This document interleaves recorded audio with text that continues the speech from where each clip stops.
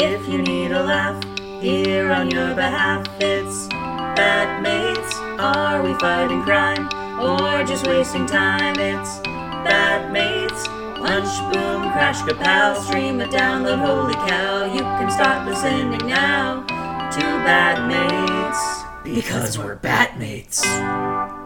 Hello and welcome to Batmates. This week, we're talking about Dick Grayson. Yes. The man, the myth, the legend. Mm-hmm. My name is Becca, and Batman. My name is Josh, and I want a car. Chicks dig the car. This is why Superman works alone. So yeah, we are going to do a little series over the next couple of weeks all about the different Robins, although, of course, only Dick Grayson was around in the Silver Age. But we'll get a chance to talk about some other great Robins throughout history. Yeah, we'll find ways to work them in, I'm sure. Yeah, we are a couple, and we love each other, and we met through talking about Batman, and that's why we make this podcast about Batman. And the silly stuff that he did during the late 50s and 60s. Mm-hmm. Wonderful. So we should get into some news. Yes, let's get into some news. My first item here is that this was appearing in my Google News feed a lot. Margot Robbie has said in an interview with Den of Geek that she regularly pushes for Poison Ivy to be in the movies. Mm-hmm. She wants to work with an actress that can portray Poison Ivy because she likes the character and her interactions with Harley Quinn. Mm-hmm. As I'm assuming Margot Robbie also wants to play Harley Quinn. Yes. Well, here's the other thing is she's not just like the actress, is that she's also executive producer for a lot of the projects. Like I know she was one of the producers of Birds of Prey. Yeah, she had a big hand in Birds of Prey, and I really like that movie. It's great. It is. It's a really good movie, and a lot of people slept on it because it released like right when the pandemic hit. Mm-hmm. So a lot of people didn't get out to theaters to actually see it. Get on HBO Max, watch Birds of Prey, thank me later. Yeah, it's a fun time, especially if you like silly comic stuff like we cover on this podcast. Yeah. Wonderful. So did she say specifically she would want Ivy to be in the movies so that they could have a romantic relationship, or did she just sort of like leave that as a between the lines kind of thing? No, she just said that she thinks that the character is fun and she wants to have her portray her Harley Quinn with a Poison Ivy. She'd really like to explore the relationship between the two, but not necessarily romantically. She didn't hint at it like that. Okay. As far as I know. Okay. Did you want me to tell you my thoughts on who should play Ivy? Yes. Okay. Yes, I do, because you're better with celebrity names than I am. Yes. I like to think of myself as an armchair casting director in my own right. There you go. There you go. Okay, so I didn't want to just do a list of like redheads. So the only redhead I put on this list was Emma Stone. So most of the people on this list are going to be wearing wigs. Yes, or you can dye your hair. I guess so. That's a thing. Or they make really good wigs. I know. I understand. Yeah. You know... Actually, Emma Stone, isn't she wearing a wig for the Cruella de Vil movie that she's in? Probably, yeah. Mm-hmm. So we know she can play evil. Cruella de Vil, the Cruella movie that's coming out soon, looks great. I'm going to just go ahead and quote John Lovett from... the Pod Save America and Love It or Leave It podcasts. He has already seen the movie in like an advanced screening. Oh, yeah. And he's like, not only will you understand why a woman, after watching Cruella, why a woman would want to make a coat out of 100 puppies? Out of 99 puppies, you will kind of agree with her. So apparently it's a really good movie and Emma Stone does a great job. I just always think she does a fantastic job. She always brings her A game. Oh, yeah. My thoughts on La La Land aside, it wasn't her fault. I think she just has a wonderful way of connecting with audiences and connecting with these quirky characters. And she is also a redhead, so... That would there be we great go. That's an for A+. her. That's one less thing that the hair and makeup department has to do. Absolutely. I wanted to include some women on this list who were either lesbians or bisexual, just for representation's sake, and because I think that's a great push in Hollywood for people in those groups to be telling their own stories. Uh-huh. So if they are going to do some sort of romantic relationship between Harley and Ivy, it would be a great idea to maybe cast a woman who loves women. So I put Kate McKinnon on this list. Okay, now this is an interesting choice. Okay. Because I've never seen Kate McKinnon do serious. Okay, I have. In what? What has she been serious in? Well, it's a little bit of everything performance with her. She was in that movie about the guy who runs Fox News. He was okay. She was in that Bombshells That's movie. That's right. Yeah. And yeah, her character in there is kind of like the quirky, like, office lesbian who doesn't want to let anybody at Fox News know that she's gay. That's the thing, is, like, I've only ever seen her play a quirky character, and Poison Ivy is more of a cool, smooth, casual, like, romantically, like, sexually prowess, whereas Kate McKinnon, I feel, plays a kind of a confidence, but not a sexual confidence. All right. Yes. However, consider this. Mm-hmm. Kate McKinnon is the best actress who's been on SNL in decades. She True. can do but anything. Because she's a great comedian. And she's always down for it. I understand that. And that's because she's a great comedian. I don't agree with this casting decision. Move on to your next one. I think she'd be great. Next on the list is Megan Fox, who is Okay. bisexual. Megan Fox has played bad guys in Jennifer's Body. Okay. She's got that sex appeal that we would want She from does. Poison Ivy. She does. And she's also extremely smart. I want somebody who's going to play Poison Ivy as, like, really smart, conniving, super evil, but in a way that, like, you really agree with them. Okay, now, the only thing that I have seen that I remember that had Megan Fox in it is, like, the Transformers movie, and I Yes. feel like her character is pretty flat in that. I blame Michael Bay. Okay. For that. That's and fine. so does she. He really just wanted her to stand there and look pretty. Okay. The whole time. But she's been in a lot of great stuff. Watch Jennifer's Body. That's like an iconic role for her. She's a fantastic villain in that. Okay, who's next on your list? Next on my list, also a bisexual actress, Anna Paquin, who was Sookie in True Blood. She was Rogue in the X-Men movies 20 years ago. She's a great actress. She's 20 years ago. Yeah, she's a great actress. She's the right age to play, like, you know, an age-appropriate Poison Ivy for Margot Robbie's Harley, I feel. And Ben Affleck's Batman. Yeah. And older. Sure. And I really like Anna Paquin. I always thought she was really fantastic in True Blood. And I really like this thing we see in the past couple of years of, like, people who played superheroes, like, 10 or 20 years ago getting to, like, play superheroes again because it doesn't matter. So I think that'd be cool to see her as, like, oh, she was Rogue and now she's Poison Ivy. That's cool. And she is one of the youngest Oscar winners ever. She was, like, actually, did she win the Oscar for The Piano? I don't know. She either was one of the youngest winners or youngest nominees for, like, Best Actress. Okay. Yeah, she was, like, 9 when she was nominated for an Oscar. So she's wonderful. And I think she would do a really, really fantastic job. Because she's a great actress. Is there anyone else on your list? Yes, one more. And maybe it's just because I've been binge watching The Handmaid's Tale, and it's my favorite thing that's ever happened. But I think Elizabeth Moss would be an amazing Poison Ivy. Okay. She plays a terrorist very well. I absolutely believe that she could... Poison Ivy is an eco-terrorist. Could and would do whatever it takes to right wrongs. And she's in the movie Us, where she plays both, like, a regular, relatively good person and also the evil version of herself. And, like, in the scenes where she's playing the evil version of herself, she looks like she is having just the best time. It's a very short scene, but it's really good. And I would just love to see her be evil more. I think she's great. Interesting. Side note, she's a Scientologist.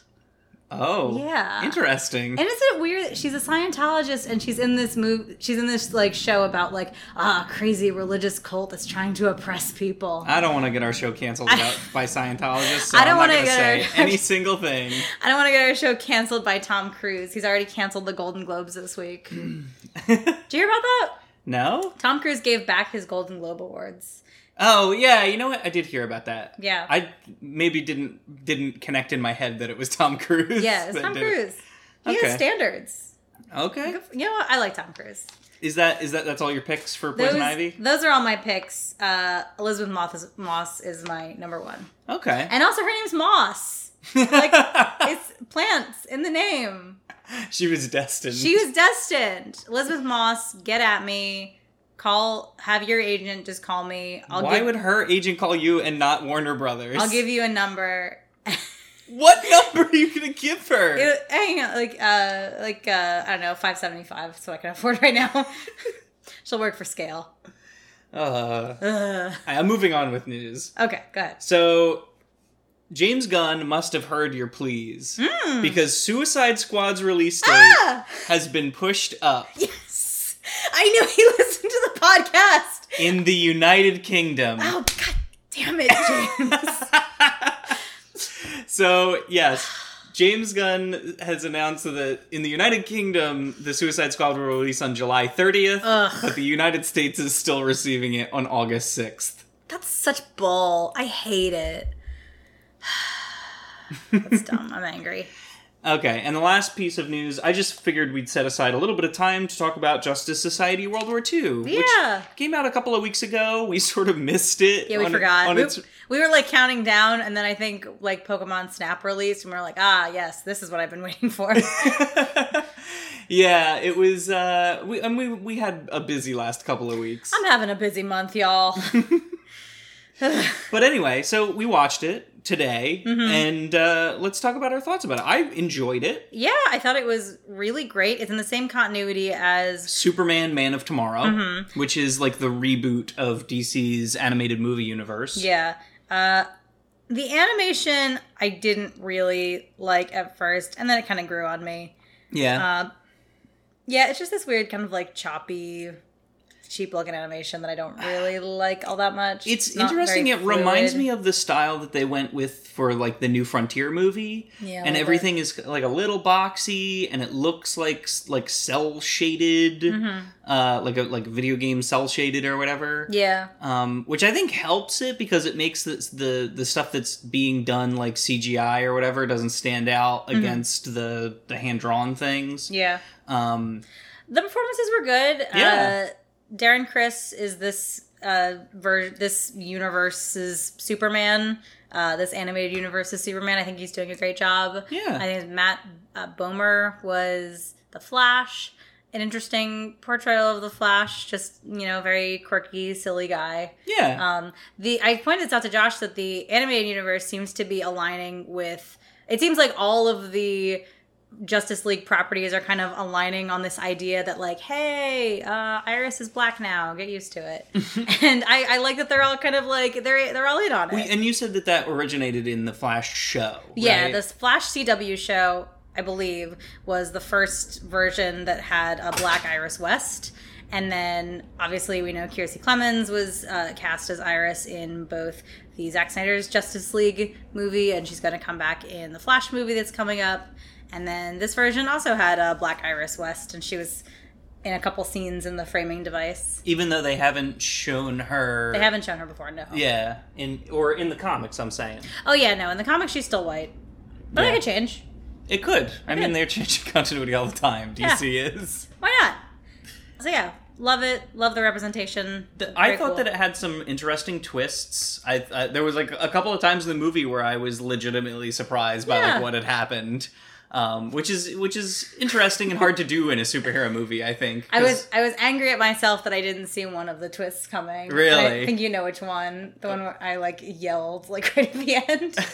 I don't want to spoil too much, but I really thought a character was gonna make it, and then they just didn't. I was like, I knew I should have seen that coming, but yeah. Why does it hurt so bad? Yeah, so that's one of the cool twists is that you realize that like the Flash isn't exactly where he thinks he is, and so after that point it kind of gives them license to go crazy with the characters. Do whatever they want. And so there's a lot of carnage in like the last act. Yeah. So but definitely worth a watch. Really cool, and it shines a light on some of those like golden age heroes that you don't really hear a whole lot about, like Hourman and Hawkman. Yeah, and Hawkman. I liked it. Yeah, I liked it too. And Dinah was in it. It gets a thumbs up from the Batmates. Thumbs up from the Batmates. We love Black Canary. Go and see it. Go see it. So, are we going to talk about the comic now? Yeah. Let's move on to our Silver Age comic. So, let's get into it. So, this comic actually is a comic that we did review a couple of weeks back in our Spinner episode. But we are doing the next story in the same comic book. Yeah, this is go back, dig out your copy of Batman 189 from a couple weeks ago when we did the Spinner. 129. Oh, sorry. go back and dig out your copy of Batman 129 from a couple weeks back and just flip past that Spinner story. Eagle-eared listeners will remember? Eagle-eyed listeners? Yeah, eagle-eared. Okay. I'm sure they got good hearing. They're birds. So it's the same writers, pencilers, Bill Finger as writer, Sheldon Moldova penciler, Charles Paris as inker, and Stan Starkman as the letterer. Great. So I guess I'm going to call this a half cover, the top of it. It's like the teaser, story teaser. The Man from Robin's Past is the title of the story. It's really wild. I desperately want to know why this man is dressed like Tarzan, and I want to know how he's ripping through a steel door with an anchor. Yeah. So my interest is piqued, to say the least. It's definitely, I have a great teaser panel of strongman bursting through a metal door with an anchor. Love it. So we begin with a dynamic duo chasing two suspected jewelry thieves into a circus. A natural place to hide with your loot. Yes. Do love that. Robin notices a billboard advertising Sando the Strongman, a character from his previous life as a circus acrobat. Mm-hmm. Yeah. Mm-hmm. And the suspected jewel thieves then emerge from Sando's tent, where Robin delivers a swift kick to the jaw to one, and Batman crushes the other with a giant balancing ball. After Robin delivers a swift kick after jumping on a trampoline that is sort of like inexplicably just in the middle of the circus fairway. Well, they got practice. And also, I have another comment. This is a visual thing that the listeners can't see. Why is he so red? Well, okay, that's a coloring issue, but I'm talking about the ball. The ball in this changes. It has a big star on it, but I guess it's hard to draw a star on a round surface because it morphs over the panels. It does. To not even being star shaped by the second panel. I love that. It's hard to draw, you know? I know. Really it's difficult to draw. Sorry, Sheldon Moldova. Yeah. While trying to apprehend the suspects, one of the circus's tigers escapes from her cage. Yeah, because one of the mobsters shoots the lock with his gun. Yeah, it's like a freak accident. Uh-huh. And it's topical, right? Escaped tigers? That's happening in Texas right now. Is that what it was? I thought a man just escaped with a tiger. There was I saw a story about an escaped tiger. I think that was the same story I read. It was I don't remember what the crime was. I'm not going to go look it up, but it was he robbed something and he escaped, and also he left with a tiger. Yeah, As we discussed on the previous episode, cat people are insane. Big cat people. Big cat people are insane. It's okay to have little boys. Yeah. Like me. All right. So, yeah, one of the circus's tigers escapes her cage, and Batman boldly tries to force it back with a chair. Uh-huh. But our heroes seem hopeless until Sando the Strongman appears and puts the tiger back in her cage like a naughty kitty. Robin tries to fend this thing off with what seems to be a wooden dowel. Yeah. It's the weakest thing he could find. Snaps it with her claws. Yeah, it snaps in half. But yeah, then it looks like Sando just picks her up by the scruff of her neck. Yeah, Sando the Strongman. Get back in there. Just throws her in a cage. Good job. Good job. So, Batman then finds a stray diamond in Sando's tent. And when questioned, the strongman says that he has nothing to say. He pleads the fifth. He does. Sando is then arrested without any evidence and put behind bars. I mean, the evidence is the jewel that they found. Yeah, but it's pretty obvious that those jewel thieves, planted it there, right? He could be a part of the conspiracy. Okay. If Batman burst into our apartment right now, God, I wish, and he was like, whoa, I found this diamond hidden behind your desk. What do you have to say?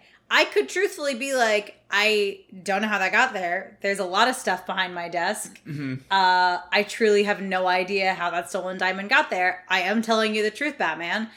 Would he be able to throw me behind bars? Just because it was found in my apartment? The police are allowed to bring you in for questioning for 24 hours or something, aren't they?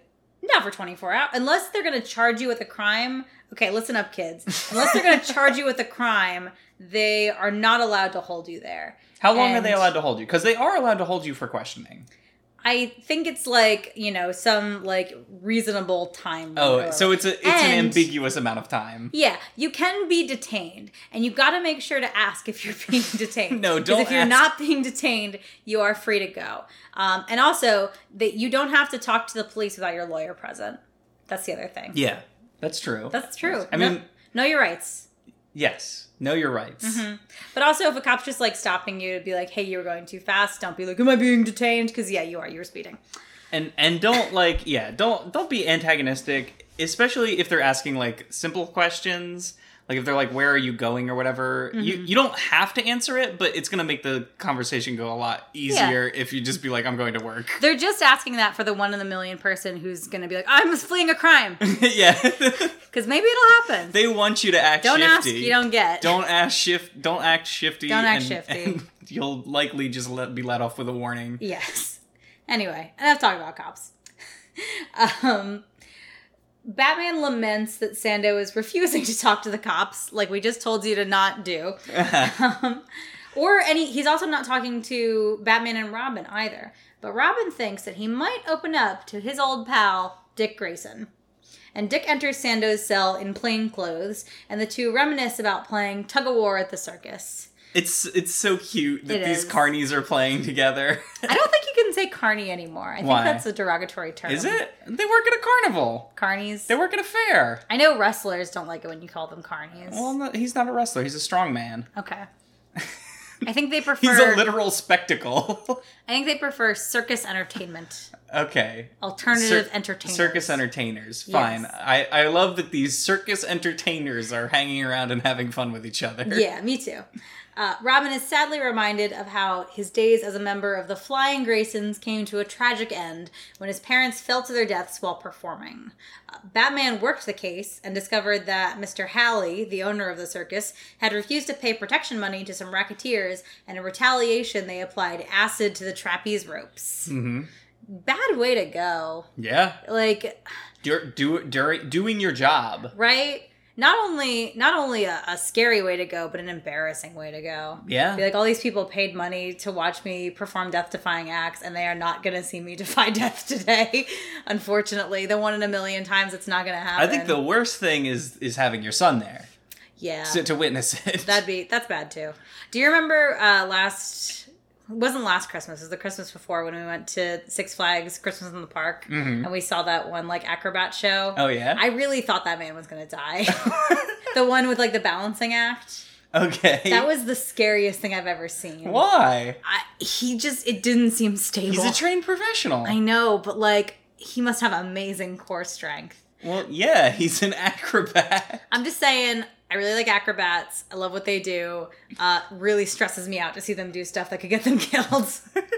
Very spooky. This man was, I guess I should describe it for the listeners. Yes. Was he balancing on top of a ball, or was it like two like rolling It was, thingies? Yeah, it was like tin cans or whatever, but they were, like a foot across or something. He was balancing on 2 tin cans on like a board, and then he just kept adding like levels to the board until he was like 10 feet up in the air on like a tiny, tiny little one, just balancing back and forth. It was, oh man, it was insane.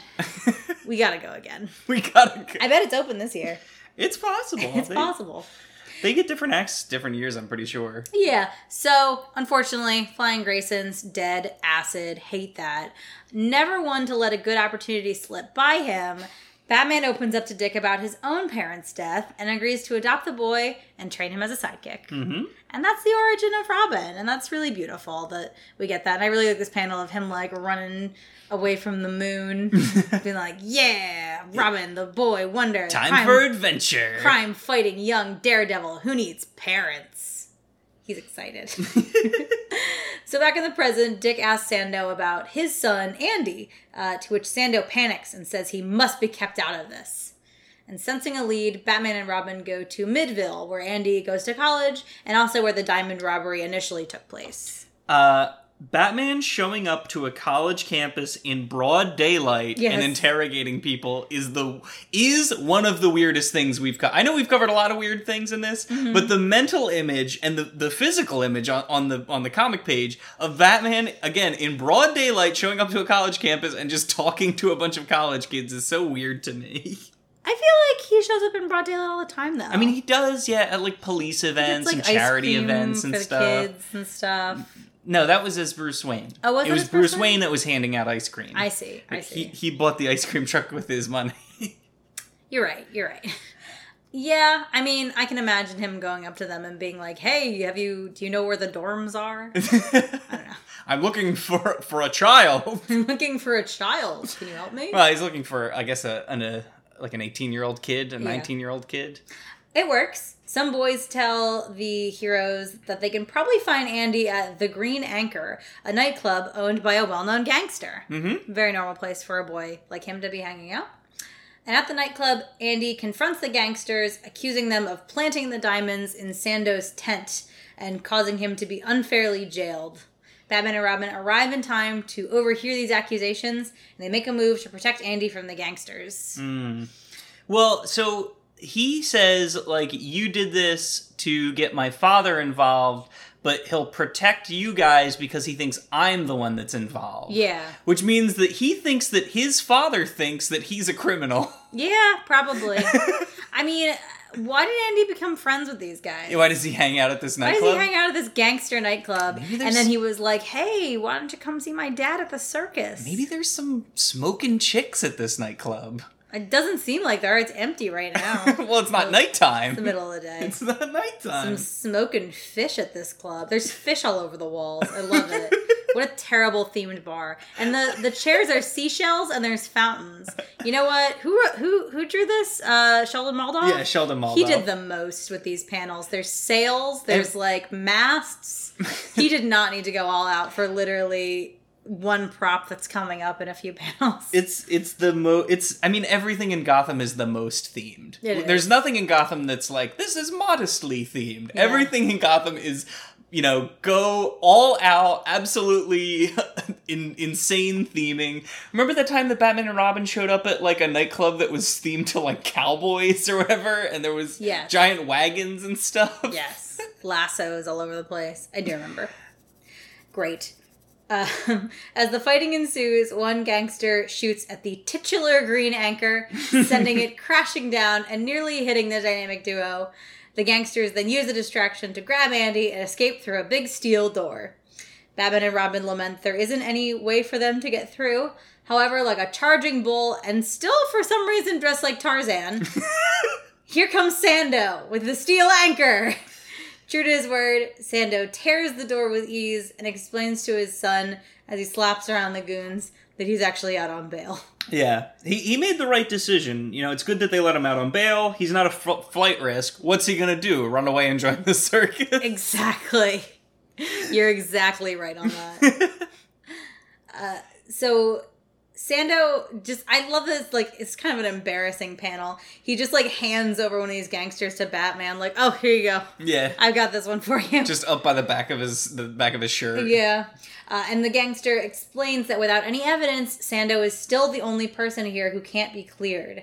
But Batman just figures that this means the diamonds were already taken to a fence. Mm-hmm. And he does, like, an unwarranted search and seizure on this gangster. And he finds a mysterious note that says 21,959 will have cash for merchandise today. Mysterious numbers and letters. We cut to the chase and see Batman barging in on the fence, a man named Limey Lou, in the process of selling the diamonds. Limey Lou also exclaims, huh? Them again? Which implies that he's had run-ins with Batman and Robin before. Oh, yeah, absolutely. I mean, he's like, as expected, it was Limey Lou all along. Yeah. Yeah. Robin throws a tire around one of the criminals. Yeah, what the heck kind of warehouse is this that they have, like, a loose tire? I see 3 typewriters sitting there. Oh, it's a fence. And, like, a coat rack. This is all stuff he's fencing. Who stole 3 typewriters? Maybe it's from the typewriter museum. We've definitely seen someone steal typewriters before. Okay. I definitely know that's true. Were typewriters a hot ticket item to, like, resell in the late 50s? It's like selling an iPhone today. Is it? It's the latest model. I guess. Yeah, it's useful. I know it's useful. Could write the next great American novel on it. I don't see a lot of, like, business equipment resold. Mostly because people buy that kind of stuff usually in large batches. Yeah, but it's good to have one for home. I guess so. Is there really a black market for typewriters? Yeah, maybe. Good ones. Okay. I don't know. Ask what's his name? Tom Hanks. He has like a whole blog about typewriters. Really? He's a big typewriter guy. I didn't know that. I want to say he wrote a book about typewriters, but I'm not 100% sure on that. It might just Maybe be he wrote like a book on typewriter. a website. In a typewriter. On a typewriter. With a typewriter. I don't know. It's really hard to type. Have you ever typed on a typewriter before? No, I haven't. It's really, really hard. I once did... you have to press the keys down really hard, right? Yeah. Well, I once did Misha Collins's, what do you call it? Scavenger hunt. The Gishwiz Greatest International Scavenger Hunt the world has ever seen. Oh, okay. Some of our listeners might know what it is.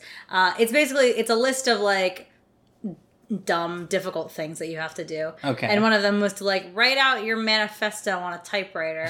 And so somebody else on my team actually like wrote it, and then I was tasked with actually getting it because I actually had access to a typewriter for some reason. It was when I was at theater school. Okay. And we had like a prop typewriter. But and it worked. Yeah, but it took me it was like 2 paragraphs, and it took me like 3 hours to type it just because I had so many mistakes. Oh, and it was so difficult to like erase things and like go back and get like the white out. It was difficult. Oh man. If I was not born in the 21st century, I probably would be dead by now. Just from how incompetent I would be. I feel I'm a soft 21st century man, woman, person. Great. Being. I didn't even get to the pun. Okay. So Robin throws a tire around this man. Yes. And then Batman says, I bet his legs are too tired now. And then Robin has the audacity to make fun of him for that pun. He's like, you're always about me and on me about my puns. Now you get to make a pun? Ridiculous. Batman also rolls this man. After he's in a tire, he rolls this man across the floor. I know. And tripping everybody else. Crazy. What a power play. So Limey Lou asks how Batman knew that he was the fence. And Batman just points out to him that Americans don't write the date in day, month, year format like he did on that note. Yeah. But British people do. Foiled by the day, month, year format. Yeah, and he's the only British person Batman knows who's a fence. So he's like, yeah, it was either you or Penguin. So I just figured it was probably you because Penguin's got better things to do. Batman's also really lucky that it wasn't a month or a day that was close to the number of the month that it was. Because how would he ever know that it was swapped? Well, I mean, he'd be like, well, it's not January, so... Or January already passed. Why would he still have this on his pocket in September? But I'm saying, like, it's if it's dated September, if the day was like the 10th or whatever, and it said like 10-9, or even if it was like the 9th, it was like 9-9. How would he know? Yeah. How would he know that it was backwards? Well, he wouldn't have. He's lucky. He lucked out. It's all luck. Yep, that's one of We've discussed this. One of Batman's superpowers is luck. He's very lucky. Well, Sando thanks Batman for clearing his name with an extremely painful handshake, and all is right with the world. Yeah. Oh, I did a little research about this whole day, month, year thing. Because I was like, why do Americans do month, day, year? Sing the song. What? Sing the song. Come over here. Oh, into my corner. It's Josh's Fact Corner. Yay. You haven't been singing the song recently. You've just been like, here's some facts. This is just a mini Fact Okay. Corner. No one seems to know why the U.S. uses month-day rather than day-month format. The British use the month-day format when it's, like, written out on newspapers and periodicals and stuff. Yeah. So it'll be, June the 4th. What's the difference between a newspaper and a periodical? Good question. Okay. Thanks. I don't have a good answer for you. Okay. But it doesn't. But they don't do it on lists in the simplified format with like numbers. So they only ever do it in lists with the simplified number version. They've only ever done it month or day, month, year. Mm-hmm. But for some reason around like the Civil War era, America was just like, yeah, sure, we'll put month, day, year in numbers, and there's no explanation or reason that I could find. And I looked for a good like half hour to see if I could find something. Yeah, I mean, I get the reasoning that like the rest of the world does day, month, year. It's like small to large, yeah. But I think it definitely makes more sense in my brain to be like, yeah, it's September 21st. Yeah. Not, it's the 21st of September. Mm-hmm. Or you can go with the far superior one that like Japan and China uses and that computer programs use and go year, month, day. And then that way, every file that you have, if you sort it alphabetically, is in chronological order. Ooh. So you do year, month, day, and then you can even go even further. You can go hour, minute, and even get stuff down to the chronological that way. Wow. That was the end of my mini fact corner. So let's move on to Bat Family Matters. Yeah! Bat Okay. Family Matters. Yeah, we don't have a song for this, do we? I don't know. What's the theme song for Family Matters? I don't know. I don't either. But we're going over Dick Grayson, the very first Robin, the OG. Created by Bill Finger and Bob Kane, Richard Grayson was introduced in Detective Comics number 38 in April of 1940. And his appearance and name are inspired by Robin Hood. Oh. And he was introduced into the comics to bring younger readers into Batman. Mm-hmm. So, born to John and Mary Grayson, Richard Dick Grayson joined his parents in the Trapeze Act in Halley Circus. Dick overheard the conversation that Tony Zucco's men, the mobster, had with Mr. Halley, where Mr. Halley was refusing to pay protection money to them. And he knew it was them who had sabotaged the ropes that his parents fell from to their deaths. Mm-hmm. Batman consoles the boy, but urges him not to go to the police because they're corrupt and in cahoots with Tony Zucco. Oh my god. Seeing a kindred spirit in Dick, Batman trains him in boxing, jiu-jitsu, and criminology, and helps him track down Tony Zucco and bring him justice. In the comic that we just read, their little montage has him training him in judo throws. Yeah. And he even has this little thing where he's like, "That's it, Dick. That's how you take down a gunman." Yeah. And so now I know too. You use their momentum against them. Yeah.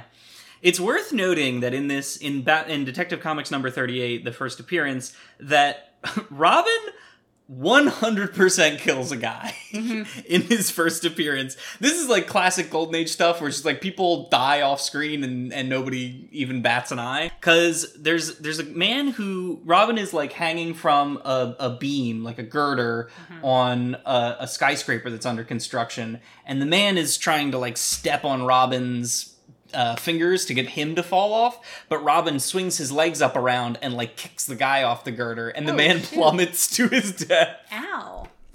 Yeah. Also worth noting that in this first appearance, because I read through this whole thing, Batman mails a live bat to Tony Zucco. Ew. He like mails him this box, and the bat flies out, and then there's a note also in the box. The like symbol of the bat on the note wasn't enough to sell that it was from Batman. He had to send a live bat with it. Trust me, this is Batman. For real. I mean, it's supposed to scare criminals too. It's like, you know, oh no, a bat popped out. It's crazy. You ever seen a bat though? They're cute.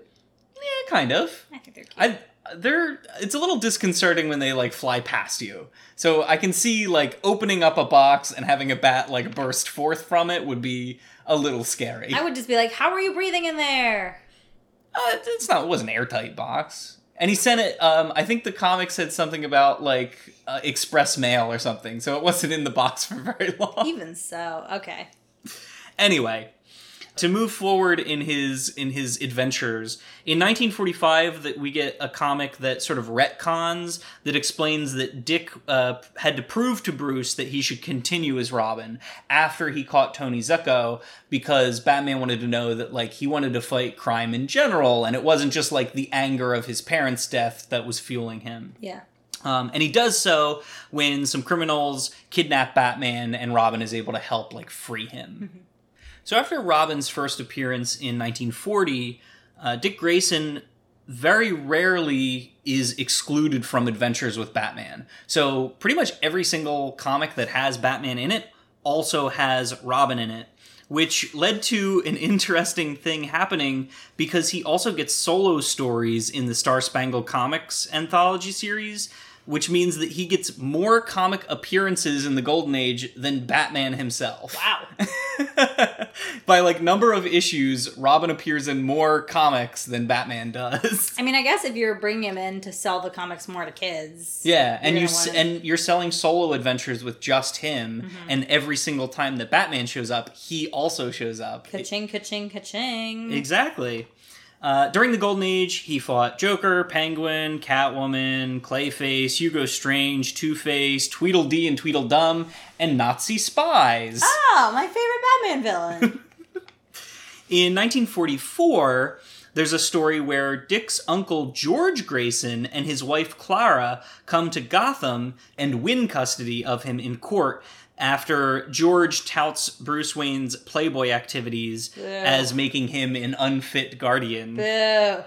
However, this is a ruse to extort Bruce for $1 million. That's like the plot of Annie. Is it really? Yeah. That they steal? What do they steal Annie and they? Well, in that one they pretend to be her parents. Oh, okay. In order to steal her away from Daddy Warbucks. Although I don't know, there's probably extortion in there somewhere because Daddy Warbucks is a millionaire. Mm-hmm.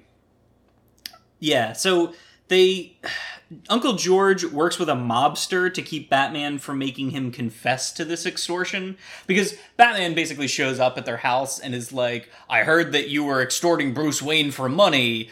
You better write a confession. And they're like, sure, Batman, we will. And then they go to a mobster and they're like, hey, can you help us kill Batman? So they actually end up capturing Batman and trapping him in a air compression chamber to kill him. But with Alfred's help, Robin is able to free him and save him, and the George and Clara, his uncle and aunt, are kicked out of Gotham. Good. But Robin, Dick Grayson, refuses to press charges against them. So they don't actually go to jail, they just get kicked out of Gotham. So is Aunt Harriet, like, related to George somehow? Or So George is Dick's father's brother. Okay. And Aunt Harriet is Dick's mother's sister. Wow. I bet he has a lot of cousins. Yeah, maybe. Well, no, because Aunt Harriet is like a spinster or something, right? She like doesn't find a man. And in this comic, it isn't shown that George and Clara have any children. Aww. They seem to fight in the comic. Like they're sort of the conniving relatives that also like don't get along. Sad. Yeah. So I don't think he has any cousins. Not yet. Some other interesting facts, and this is all like Golden Age / Silver Age stuff.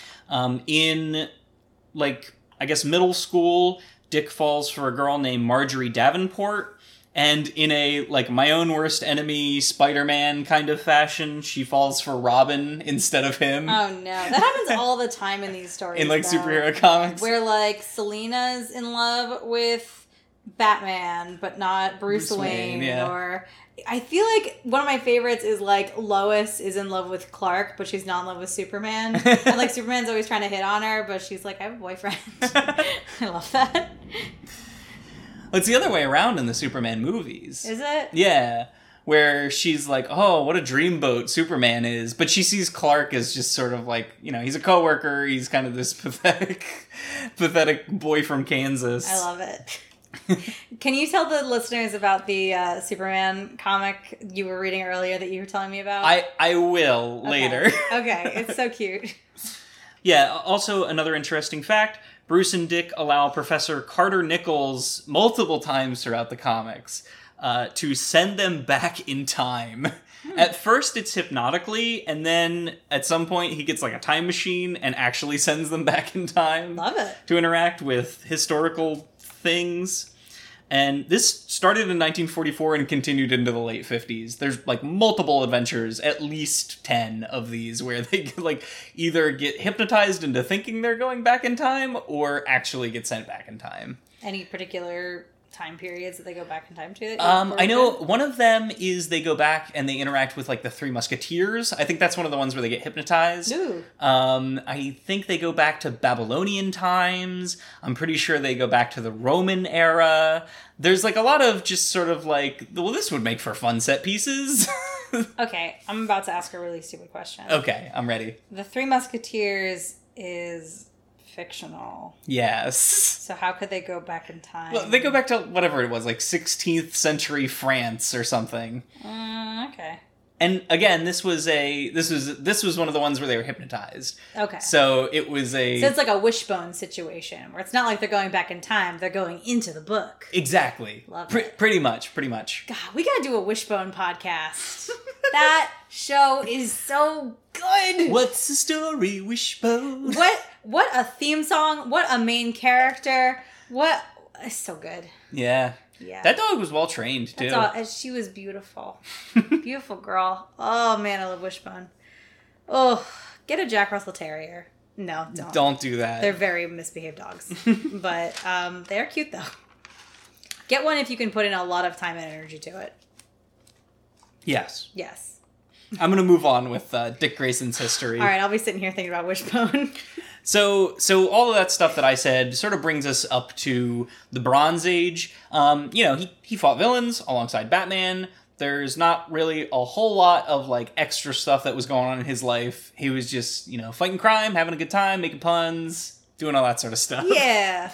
Up until 1964, where he founded the Teen Titans along with Aqualad and Kid Flash. Mm-hmm. And then later they would add Wonder Girl and Speedy, who is Green Arrow's sidekick. Yes. Confusingly, not the Flash's sidekick. No. Despite the name. So yeah, in 1964, formed the Teen Titans. They went and fought crimes in their own issues of comics. Was there a storyline where Wally West gets trapped in the Speed Force? I don't think so. As he is wont to do. No. In 1969, Dick graduates from high school and attends Hudson University. And the separation of Dick Grayson and Bruce Wayne was done as like a conscious effort by the writers to try and bring Batman back to its darker roots. So they thought that by separating him from the Boy Wonder, they could explore, darker stories. It wouldn't have to have like a kid hanging around making puns. Mm-hmm. So this was in the 70s, 69 into the 70s. So he dates two girls in college named Lori and Jennifer. Boo. Both relationships end with Lori dumping him because he's not around very much, because he's balancing his schoolwork and being in the Teen Titans and trying to have a relationship, which is just too much for him. Yeah. And actually, eventually, he drops out of college because he can't keep up with his schoolwork. Do you know, what was he studying? Do you know what his major was? I don't know what his major was. Probably criminology. Could be. So, throughout the 70s, Robin would team up with Barbara Gordon and was flirty with her. Yeah. At some point, he moved down to D.C. to help her out with a case. She came up to Hudson University and helped him out with a case. And he also worked with Batman throughout the 70s. Every once in a while, he'd come back and team up with Batman. In late 1980... he dropped out of college, like I was telling you, and returns to Gotham. And he joins Batman, who is not happy about the fact that Dick Grayson dropped out of college. And he also... So Dick leaves because he's suspicious that Talia al Ghul, who is Ra's al Ghul, Batman's enemy's daughter, is hanging around Batman. And Dick Grayson thinks that Talia al Ghul has like ulterior motives. Obviously. Which she does, pretty much. Beloved. And during this time when he's like leaving because of Talia, he actually goes and teams up with a Catwoman who is reformed. Ooh. And they go out and solve crime together. Fun. Yeah. He also joins the new Teen Titans, which is the Teen Titans that I think most people know. It has Raven, Beast Boy, Cyborg, Starfire, and Wonder Girl. And he also joins another circus, resumes his studies at Gotham University after having moved back to Gotham, and relinquishes the mantle of Robin right around the time that Jason Todd comes into the picture to become Robin. So he realizes Batman has a sidekick. Batman's sidekick should be Robin. So he relinquishes the title of Robin and gives it up to Jason Todd, who, in the issue where he's granted the Robin title, is immediately beaten to a pulp by Crazy Quilt. Of all villains, Crazy Quilt is the one that beats up Jason Todd because Crazy Quilt is mad at the original Robin and he thinks that Jason Todd is the original Robin. Oh man. Jason has the worst luck. And Batman basically thinks that like Jason is dead at the end of that issue. he's not. Foreshadowing. Yeah, but Jason Todd had it rough from the very beginning. Poor Jason. Yeah. Dick eventually lands on a new name for himself so he can rejoin the Teen Titans as a leader that's separate from Batman. And the name that he comes up with is Nightwing, which is based on a moniker that Superman took when he shrunk and visited the city of Kandor, which itself is based on Batman. Okay. So I read this comic just because I was like, okay, so where does the Nightwing moniker come from? Superman shrinks down in size to go into Kandor to convince the people of Kandor not to get blown back up to regular size because it would like end up disintegrating them or something. Okay. But they don't like Superman and they don't want to hear what he has to say, so they drive him out of town. And they send, and this is the thing that I told you, which was absolutely wild. They send hounds after him, but instead of scent hounds, they're like telepathic hounds that can read minds, and they're sensing his like mind waves. Okay. Oh, I should also mention that he's with Jimmy Olsen also in this adventure. Love it. So Superman and Jimmy Olsen think really hard in their mind's eye about going back into the city, which throws the hounds off their scent. They realize that they need to like take on new identities so nobody recognizes them, and they're like, oh, we could be like Batman and Robin, and they're like, but there are no bats on Krypton, so we have to be something that's different. So we have to be Nightwing, and I think it's like Firebird or something, Great. Which is what Jimmy Olsen gets. Because of his hair. And they dress up in costumes that are sort of reminiscent of Batman and Robin in order to be superheroes on Kandor. Fun. Yeah. I love it. So anyway, Dick Grayson chooses this name because Superman chose it a long time ago, but also Superman based it off of Batman. Mm-hmm.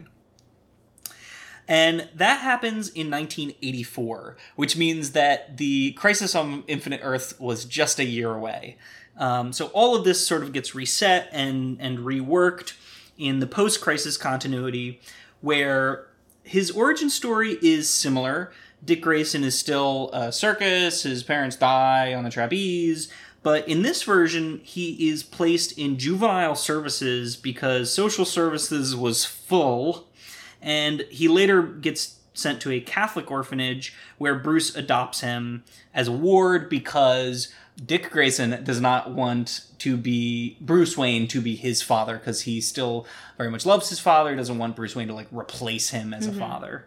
And in this continuity, instead of Batman like sharing his secret and training Robin, Dick sneaks out and investigates his parents' murder with Batman saying that he doesn't want him to do that.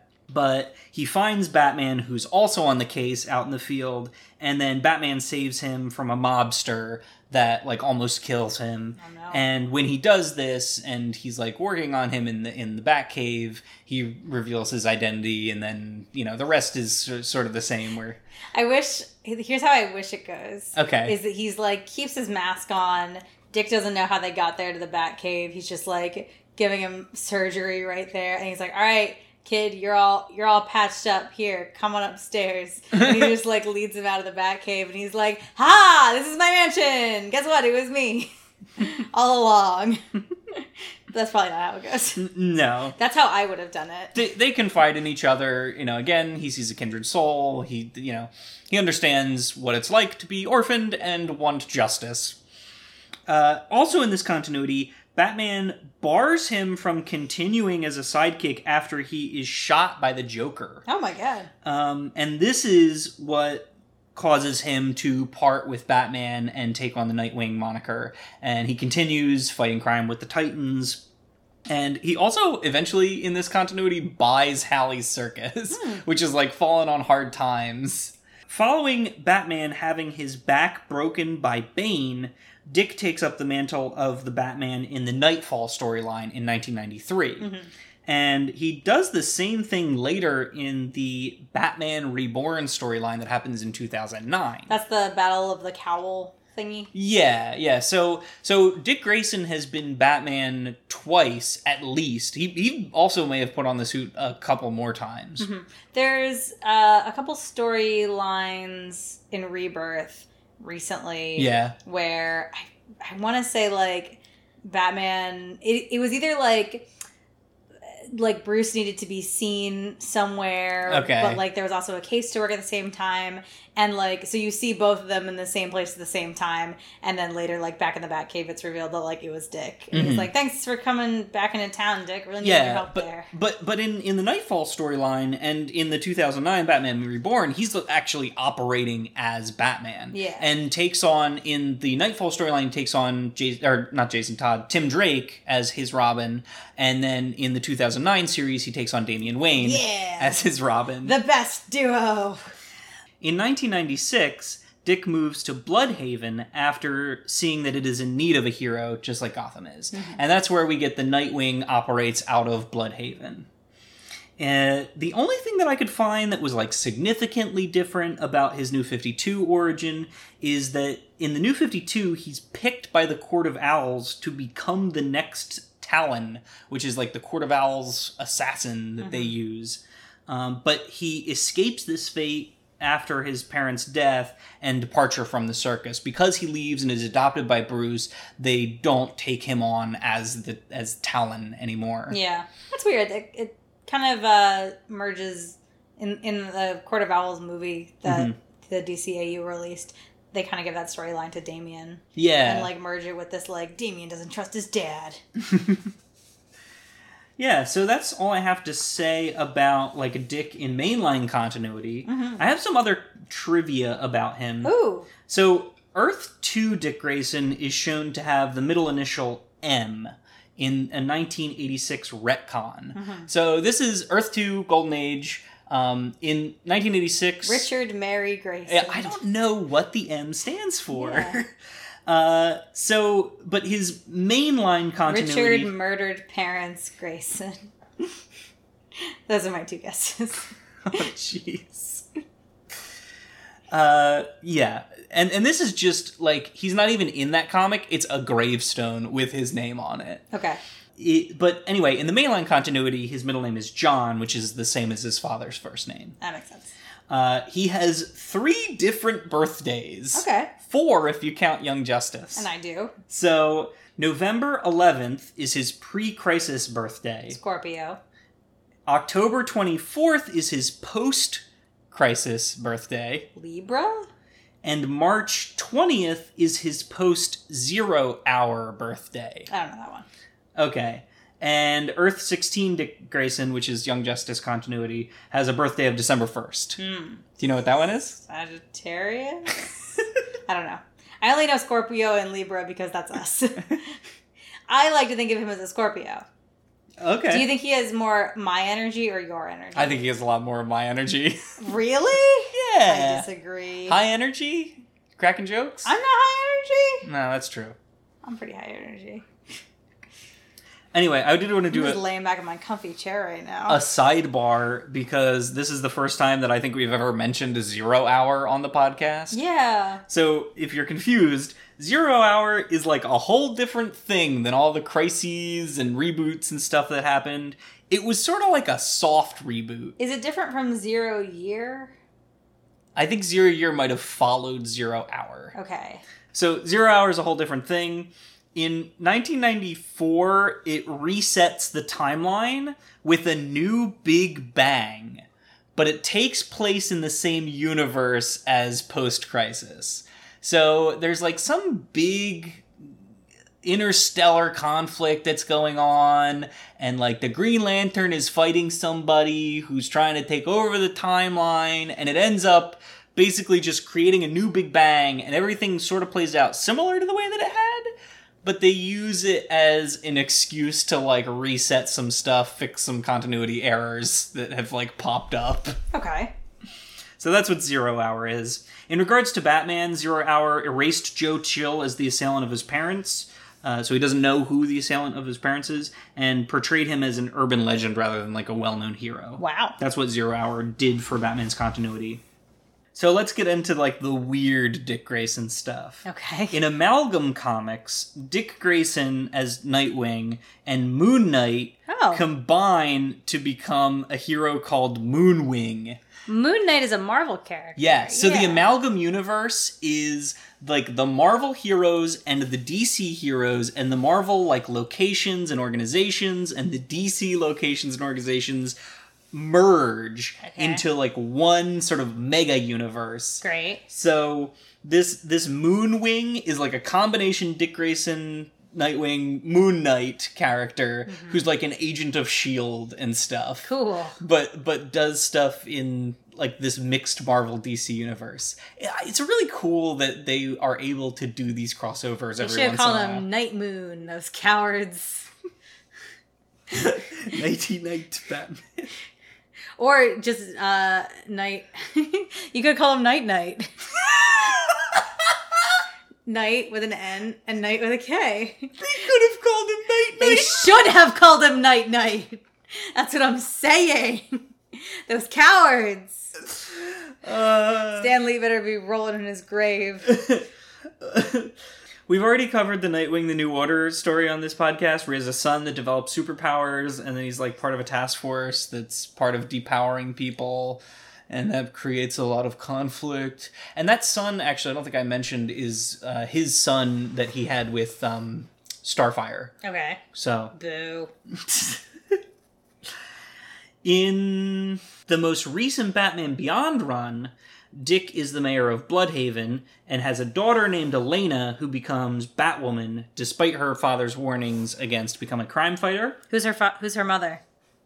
I don't know that they ever say. Oh. It's not Barbara Gordon, I know that much, Boo. because Barbara Gordon has a like a husband or something in Batman Beyond.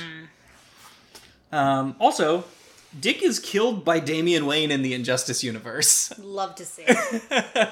He stays on Batman's side while Damian joins Superman's like totalitarian regime. And that's it. That's all the extra information I have about Dick Grayson.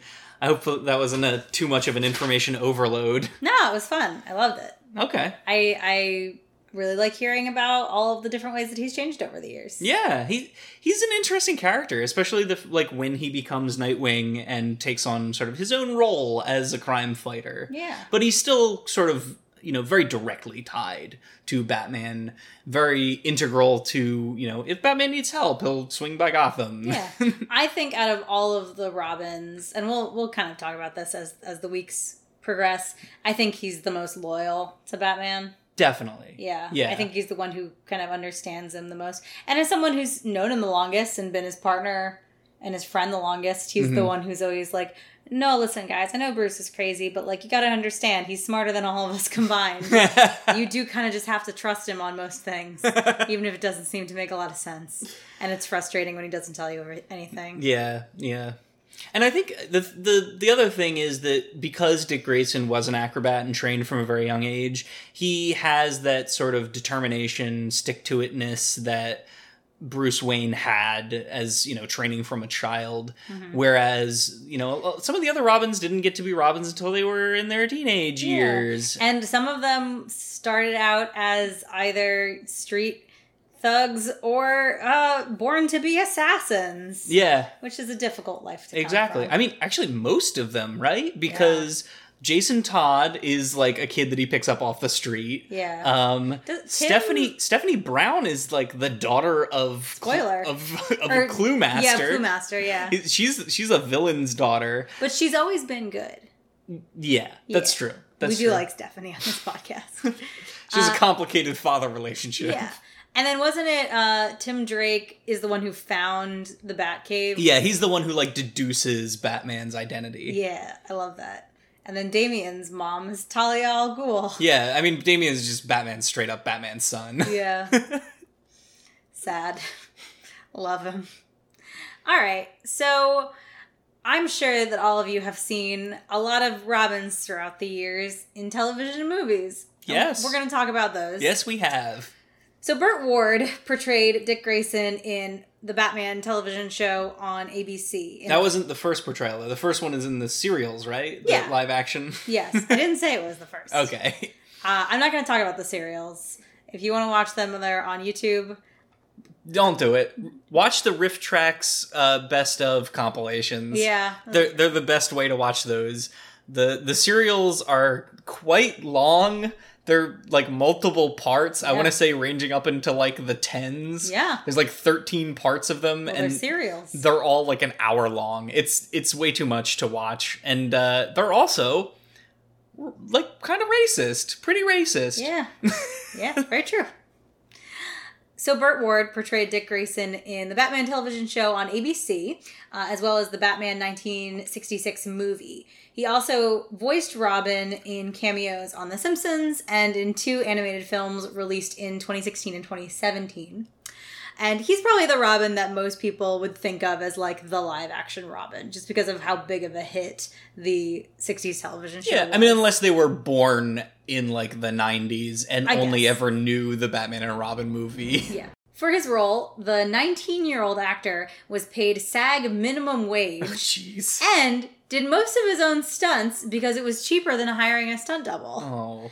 And Ward to be fair, the stunts in Batman 66 were amounted to basically like pretending to get hit because you didn't need to make contact because they would just put a big pow across the screen. He did do apparently a lot. Really? Because he was told that the reason they couldn't hire a stunt double was because his costume revealed too much of his face to use a stunt double. Okay. However, Adam West used a stunt double. Well, he has a cowl. Exactly. And apparently during the production of the show, Burt Ward was injured dozens of times in the show's filming and had to go to the emergency room a lot. Back when protections weren't as strict. Yeah, and he was being paid Screen Actors Guild minimum for this. That's absolute garbage. Yes. Some other fun facts. In 1966, Ward worked with producer Frank Zappa to record and release a couple of musical tracks. One spoken word song titled Boy Wonder, I Love You. And the B-side, an extremely off-key version of Orange Colored Sky. We listened to both of these. I highly recommend to our listeners that they don't listen to these because they're absolutely terrible. Orange Colored Sky was just not good. I mean, it was worse than Nails on Chalkboard. Yeah. And the Boy Wonder thing that's like a spoken word, it's him reading fan mail about how great he is. It's like tongue-in-cheek. I thought it was kind of funny. It's you know what? There was a lot of novelty songs in the 60s. That's true. That's what was There's big. a lot of novelty records in the 60s, Yes. and this was one of them. So don't listen to Burt Ward's cover of Orange Colored Sky, but definitely look up Adam West's cover and also Linda Carter's cover from The Muppets Show. Both very, very good versions of Orange Colored Sky. I was actually surprised at how good Adam West was. Oh, I wasn't. I knew he was talented. In the Orange Colored Sky. He's a triple threat. Maybe. I've never seen him dance. He doesn't dance. Actually, no. He does the... He does the Batusi, yeah. The Batusi. And another really lovely thing is that Burt Ward and Adam West remained close friends up until Adam West's death in 2017. That's great, you know? Yeah. And I think it's great that they did those animated movies where Burt Ward and Adam West got to play Batman and Robin, you know, a final time before Adam's passing. It was really lovely. So Brenton Thwaites, I think is how you pronounce it, he plays Dick Grayson on Titans on HBO Max. And I only watched the first season, but it's definitely not my favorite version of Dick Grayson. The show ages him up so that he can be both sexy and fatherly. And there's like nothing fun about the character. He's just really like angsty and kind of humorless, just sort of like the rest of the show. Yeah. It just takes everything that you know and love about Dick Grayson and throws it out the window to be like, nah, it's just another cop drama, but this time with superheroes. And it doesn't make a whole lot of sense that he would be so angsty because he's usually the one that's kind of upbeat when the other Robins are the ones that are looking for guidance. Like, he's the one that needs to be like, you know, listen, things aren't as bad. Things can get tough, but you know, you can power through it, and you know, things will turn out all right in the end. And that's like kind of how he is for Rachel, who's Raven in the Titans show. but I don't know, just in this way that's like not supportive, and like every other episode he's basically being like, I'm here for you, we're gonna stick together, and then he just like dumps her at somebody else's house. And he's like, I'm leaving, I don't want to deal with this. It's very weird. So while Chris O'Donnell's Dick Grayson didn't appear until Batman Forever, Tim Burton did consider adding Dick Grayson into the story. One of the DVD features of Batman 89 is an animated storyboard sequence showing the Graysons' parents being murdered by the Joker. And this animation actually features the vocal talents of both Kevin Conroy and Mark Hamill. Oh, yeah. Interesting. Yeah. We should watch that. I would love to. That's what I was going, oh, when I did my research, and you were like, what? And I was like, you'll find out. That's pretty cool. And I know for sure that we're going to see Robin in that Batman 89 comic series. Mm-hmm. They confirmed that, that the comic series that they're putting out this summer that is written by the screenwriter of the original Batman 89 movie is going to have Robin in it. Mm-hmm. They also considered casting like a young Kiefer Sutherland as Robin. I remember that, yeah. But Burton ultimately cut Robin from the story because he felt it wasn't really important to the story they were telling, which I can see. Yeah, it's a tight narrative. Yeah, the movie doesn't miss anything without him, although if Burton had continued to make movies, it would have made sense to add Robin in. Yeah. In Batman Returns, Marlon Wayans was meant to play Robin as a tech-savvy street kid who would help Batman take on the Penguin. And obviously this was also cut. His name actually in the script was just Robin. It wasn't like Dick Grayson or anything. Well, the tech-savvy thing makes me think that they were going for more of a Tim Drake angle. Because, I'm wondering. Yeah, Tim Drake is more of a tech-savvy, and he would have been the Robin in the comics at the time. Mm-hmm. I don't know. Would have been interesting, though. That movie's already packed with people, though. Yeah, that's true. That's the thing about superhero movies. Don't cut a second of Catwoman to show me any Robin. The thing that I was saying about superhero movies is, like, the lesson that they don't learn is that the more villains and characters that you throw in, the worse the movie is going to be. Yeah. Like, the worst Batman movies are the ones that have the most villains in them. Dark Knight Rises. By the time, Dark Knight Rises has what? It has Bane, it has Talia al Ghul, and isn't there someone else that's also like a minor villain? Scarecrow's in it for a second. Is he? It's mostly Bane. Yeah, but like by the time Catwoman, I guess you can count Catwoman. By the time they got to Batman and Robin in like the 90s movies, they had Bane, Poison Ivy, Freeze, and they're also in that same movie introducing Batgirl. Like, there's way too many characters to keep track of. Yeah. Spider-Man 3 has Sandman, Venom, I think that's it. Yeah, but still, like, why add so many characters? Because people like to see villains. So make more. If they ever make a Sinister Six movie, I will honestly just die. Make more movies. Just take that villain and make just one movie with the one villain, and then make another movie next year with a different villain. Or a TV series. Exactly. And comics work better that way. But like a good one, not Titans. I really don't like Titans. Okay. Who is next on your portrayals, live action portrayals? I didn't want to skip over Chris O'Donnell, but I have no opinions on him because I actively have avoided watching the movies that he's in. Batman and Robin and Batman Forever. Yeah. Do you have any opinions on Chris O'Donnell and his bat butt? I think he captures the Dick Grayson energy fairly well. I mean, the thing that Joel Schumacher was going for was the campiness of the 60s television series. Mm-hmm. He just made the mistake of using the backdrop of the darkness of the Burton movies also. And like it didn't end up being as wink wink nudge nudge self-referential, self-aware as the 66 TV series was. It kind of felt like it was taking itself seriously, and every single line is just laughable. Yeah. So, yeah, I mean, he didn't do a bad job. I think he did the best he could with the script he was given. Okay. Fair. We're not going to talk about Joseph Gordon-Levitt because he doesn't play Dick Grayson. And in my research, I came across this horrible quote from The Dark Knight Rises writer Jonathan Nolan, who said the character's name, Robin John Blake, was a, quote, wink to audiences. To which I say, not a wink, more like an air horn to my face. And that scene I will never get out of my mind, where he goes to the records lady and she's like, you should use your real name. It's Robin. It's pretty. And he's like, yeah. And then he looks right at the camera and winks. That's exactly what it felt like. It is a really dumb scene. And like you said, it's not a wink, because if it was a wink, it would have been, you should use your real name, Richard or Dick or whatever. You know, like, or yeah, you had a good version of it. It's like, oh yeah, you should, why don't you go by your real name, Richard? People could call me Dick. That would have been funny. That would have fit right into the Nolan universe, and it would have been a nice little nod. But no, the fact that they were all, it's Robin, you guys remember? Hey, Robin over here. It's Robin, everybody. It's stupid. Yeah, No. so Joseph Gordon-Levitt was Robin. sort of Robin, but not really, and that movie is bad. It's bad.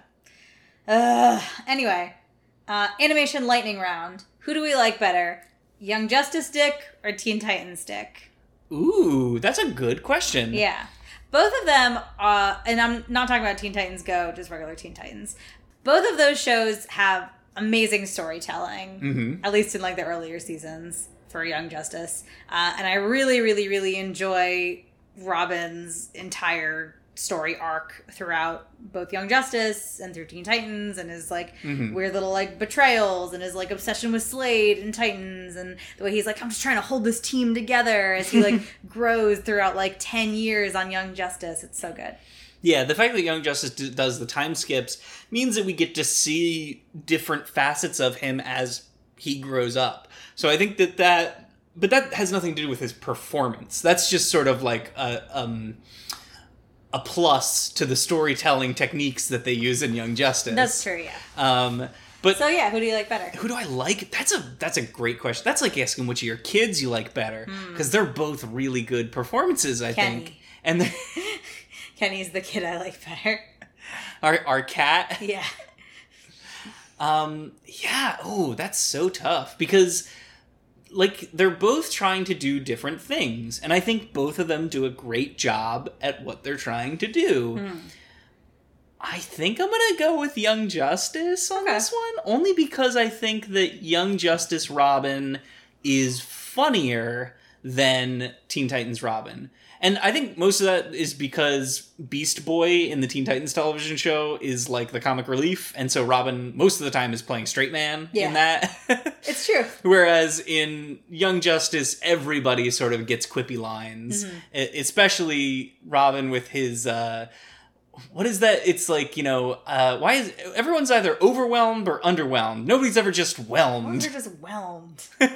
I love that becomes like a thing throughout the whole show, that like they have their own like lingo that they create. Exactly. And it fits perfectly with, it's like, yeah, you've known these people for years and have worked alongside them. Of course you're going to develop your own like in-jokes, you know? Stay whelmed, everyone. I love it. I want to go back and rewatch Young Justice. It's so good. I want season 4. Okay, was that the animation lightning round? That's the end of That's the animation lightning round. The best DC animated universe Dick is Neil Patrick Harris in Under the Red Hood, and I will not be taking questions at this time. There's a gajillion. Or comics, or comments, I mean. There's a lot of different guys who play Dick Grayson in the animated universe. I don't really feel like going through all of them, but Under the Red Hood is my favorite movie, and I just like that it's Neil Patrick Harris. I think that's really cool.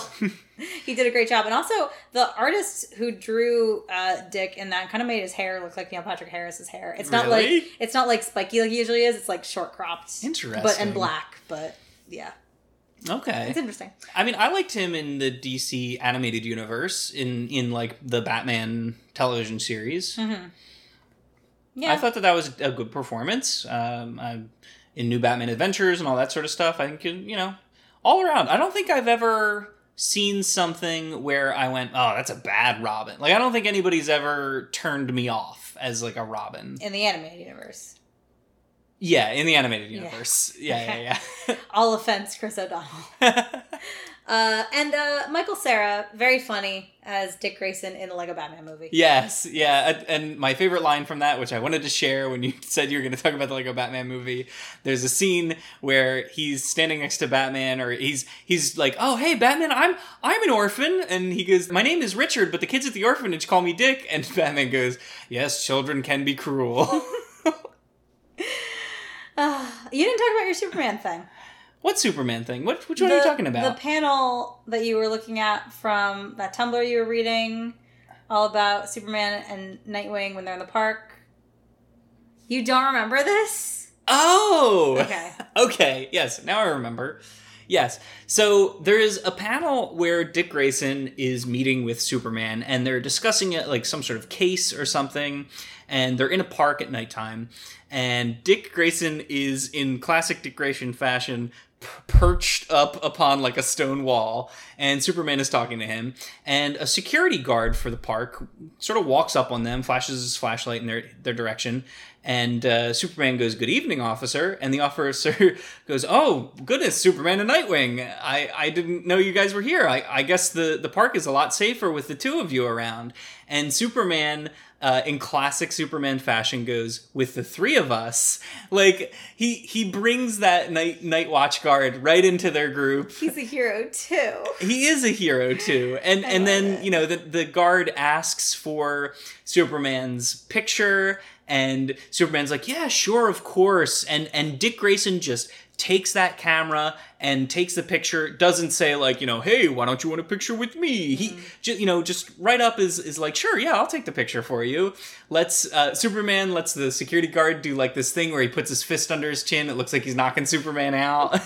And then they part ways. Superman flies off. He gives the officer a salute as he leaves. It's so cute and it's so perfect. And I was like, this is the reason why I love Superman as a character, is because he's just incredibly respectful. He's a great human being through and through. There's like no way that you can criticize him. He's just so good, and he works really hard to be so good. Yeah, if he wanted to, he could destroy the world with like one punch. Yeah. So on that positive note, you know, we'll make a Superman podcast when Josh lets me make a Wishbone podcast. So watch out for those. We've been the Batmates for this podcast. If you want to reach us, you can reach us at batmatespodcast@gmail.com. That is batmatespodcast, no space, no period or anything, just batmatespodcast@gmail.com. You can also follow us on Twitter at Batmates. And yeah, we will see you next time. Have fun, everybody. Next time we're going to go over a different Robin. Yeah, hatch your eggs. Yeah, because like robins, like birds. I guess. They have eggs. Goodbye, everyone. Bye. Hatch your eggs.